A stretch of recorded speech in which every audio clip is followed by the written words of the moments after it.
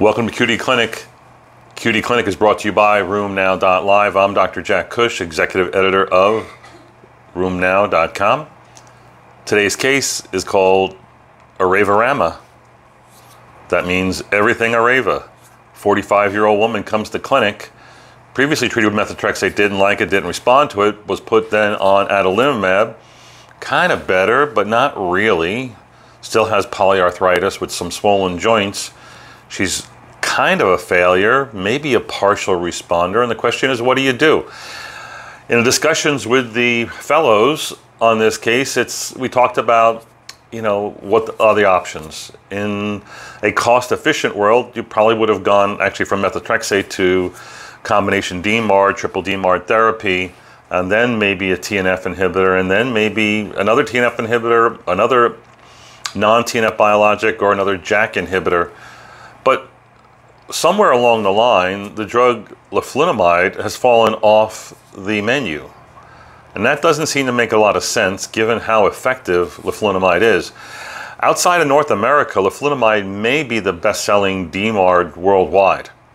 It works just like as well as methotrexate and seems to have a similar side effect profile, although my partner says methotrexate has side effects from here up, meaning from like the chest up, head and sores, and leflunomide's got it from the chest down. I'm not sure it's quite that simple. A few things you should know about leflunomide. I was a non-believer in leflunomide until I got involved in the leflunomide trials, and then I became a big believer, so maybe I've drunk the Kool-Aid, or maybe I have more experience using it, but it's a highly effective DMARD. A few things you need to know. The main thing, of course, would be liver enzymes. Well, main thing would be the boxed warning on the package insert. The box warning says it's a teratogen, shouldn't be used and people want to get pregnant. Although there are reports of successful pregnancies in people who are on leflunomide. And people who are pregnant should undergo a drug washout procedure. We'll talk about that next. And then it's hepatotoxicity is a warning. There are reports of 3-fold or higher elevations of LFTs or 10-fold higher, but true hepatic cirrhosis, necrosis, death is really quite rare. When the FDA did an analysis of the hepatotoxicity of leflunomide, it was pretty much shown to be equal to that of methotrexate, with looking specifically at 3-fold or higher elevations of LFTs, especially AST, 2 to 4%. 3-fold or higher elevations of ALT, about 1%. So it's something that's quite manageable. You need to monitor and look for it. The standard dose here is 20 milligrams a day. Forget the 100 milligram loading dose that nobody uses that anymore. There is also a 10 milligram pill. Generally, everybody should be on the 20 milligram pill unless they can't tolerate it, and then you can go to the 10 milligram pill, or people who are doing very, very well can go from 20 to 10 milligrams a day and usually maintain the efficacy when it's being used as monotherapy or as combination therapy. You should recognize the half-life of leflunomide is really, really long. It's 21 days. The primary metabolite, the M1 metabolite of leflunomide, is a drug that's also on the market for neurologic considerations, and that's teriflunomide. Leflunomide, not so expensive. The M1 metabolite, very expensive. It has to do with the indications, I guess. But nonetheless, you're only going to use leflunomide. But the long half-life is an advantage that you can exploit, meaning people who've done well on leflunomide can be switched over to once-a-week leflunomide. I do it all the time with no loss of efficacy and no added toxicity. I generally use 20 milligram pills and tell people they were taking 20 milligrams once a day. Most of them I switch to 100 milligrams once a week. Some need 120 milligrams or 60 milligrams once a week. You can titrate it depending on whether it's monotherapy or in combination. The package insert says that you should test for TB prior to or as you're using leflunomide. There is a real risk of TB in people who are taking this drug. We know the intolerances and the side effects of this. GI toxicity, mainly in the form of cramping and diarrhea, about 20% of individuals. Somewhat bothersome and often limiting as far as the use is either a 10% risk of hair loss or a 10% risk of hypertension. After that, everything's really quite rare. We talked about the long half-life. You should know there are a number of drug interactions that you should be aware of. Because of cytochrome P450 activity, it will increase the dose of drugs like Xanaflex, Cymbalta, and warfarin, so you have to watch those drugs. Taking rifampin will increase the dose of leflunomide, and patients who are taking rosuvastatin should not take a dose higher than 10 milligrams a day of rosuvastatin if they're on leflunomide. If you get into trouble with this drug, either extreme toxicity or pregnancy, the recommended procedure is 8-gram packets of cholestyramine 3 times a day times 11 days. Now, and that's for extreme stuff, and you can actually measure drug levels and whatnot if you're really worried about pregnancy issues. I rarely have ever had to do that. I rarely actually ever use the 11-day full dose elimination procedure. I often will use an abbreviated procedure, either 4 or 8 grams, whatever the patient will tolerate, 3 times a day for 5 days. And doing that, you can lower drug levels by more than 50%. If you don't do an elimination procedure, because of the long half-life of the drug, it's going to be in the patient's body for, I don't know, like 9 years. It's really going to be a long time. So to get it out, you got to do one of these elimination procedures. But an abbreviated regimen, again, TID times 5 days, drops levels by more than 50%. And that might be effective enough to reduce this toxicity the patient is worried about. Hypertension, diarrhea, mild to moderate elevations of LFTs. These often respond well, and then either you can stop the drug or you can resume it at a lower dose. Areva is a very effective drug and should be used. You know, it's another very effective means of education is RheumNow Live. We're 3 days away. Check it out. Go to rheumnow.live and you can register. Make sure when you register, choose the online free registration, and then you can participate in the meeting starting on Friday afternoon, all day Saturday, half day Sunday morning. It's going to be a great program. Registration is free for online access. Be there or be online. It's going to be a great meeting. That's it for this week, for this day of QD Clinic. This is QD Clinic. I'm Dr. Jack Cush from RheumNow. QD Clinic is brought to you by rheumnow.live. The meeting occurs in 2 days. You can choose. You can choose to be in the room in Fort Worth, join 100 plus of your colleagues, or you can choose to watch from home on Friday, Saturday, and or Sunday in the comfort of your fuzzy slippers. Go to rheumnow.live, register, choose which one you want to attend. It's going to be a fabulous meeting. You're going to really enjoy it. And if you're home, you can be connected in the same way people who are in the room are connected. You'll be watching the same lectures. You'll have the same downloads. You can vote on the same questions. You can ask questions from the comfort of your desk and or living room. We'll see you on Friday, Saturday, and Sunday at RheumNow Live. This case is called Chat 'em Up. Last week I saw a patient, and as I was starting the visit and going through medicines and some tests and things that were done, just reviewing some data, I just had an offhand conversation with the patient about a movie. And what ensued was a delightful 15-minute discussion on things that made her happy. And I got to listen to that and make some suggestions that furthered our relationship and discussion, and honestly made the rest of the visit a whole lot easier.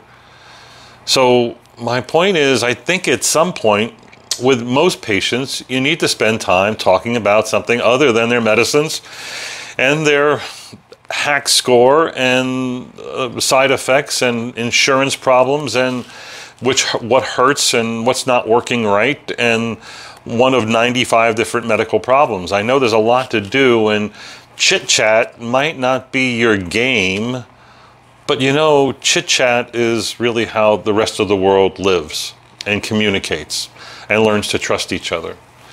So to spend some time, a little bit of time, learning what movies they like, what hobbies they have, what's their project that they're working on, where they travel to. You know, my patients love for me to tell them about where I just came from and what that was like. And they think it may be glamorous or exciting, or often they tell me about places I should go to when I'm in Italy or wherever it is I might be going. And those are good things to know. I find it really interesting when I can start a conversation with a patient that begins with the following words. Because of you, and I tell them a story. Or, last visit, you taught me a really important lesson. Or, I've been thinking about you. I'm really glad you're here today because I want to talk to you about. All those statements are about you, the patient. And it tells the patient, I'm thinking about them. I've got something to say with them that is going to be pleasing or interesting or important to them. They always like to talk about their family. They want to talk about medical things going on in other members of their family. Patients who have chronic illnesses and see you regularly may be the smartest medical person in that whole family.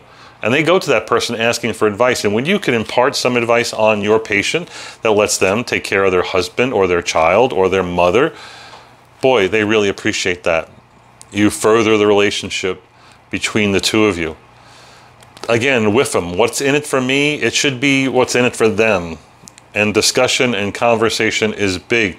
I think when you engage in this, they can appreciate you and you can appreciate them, and it really furthers what it is that you have in a long-term relationship, which is at the core of best medical care.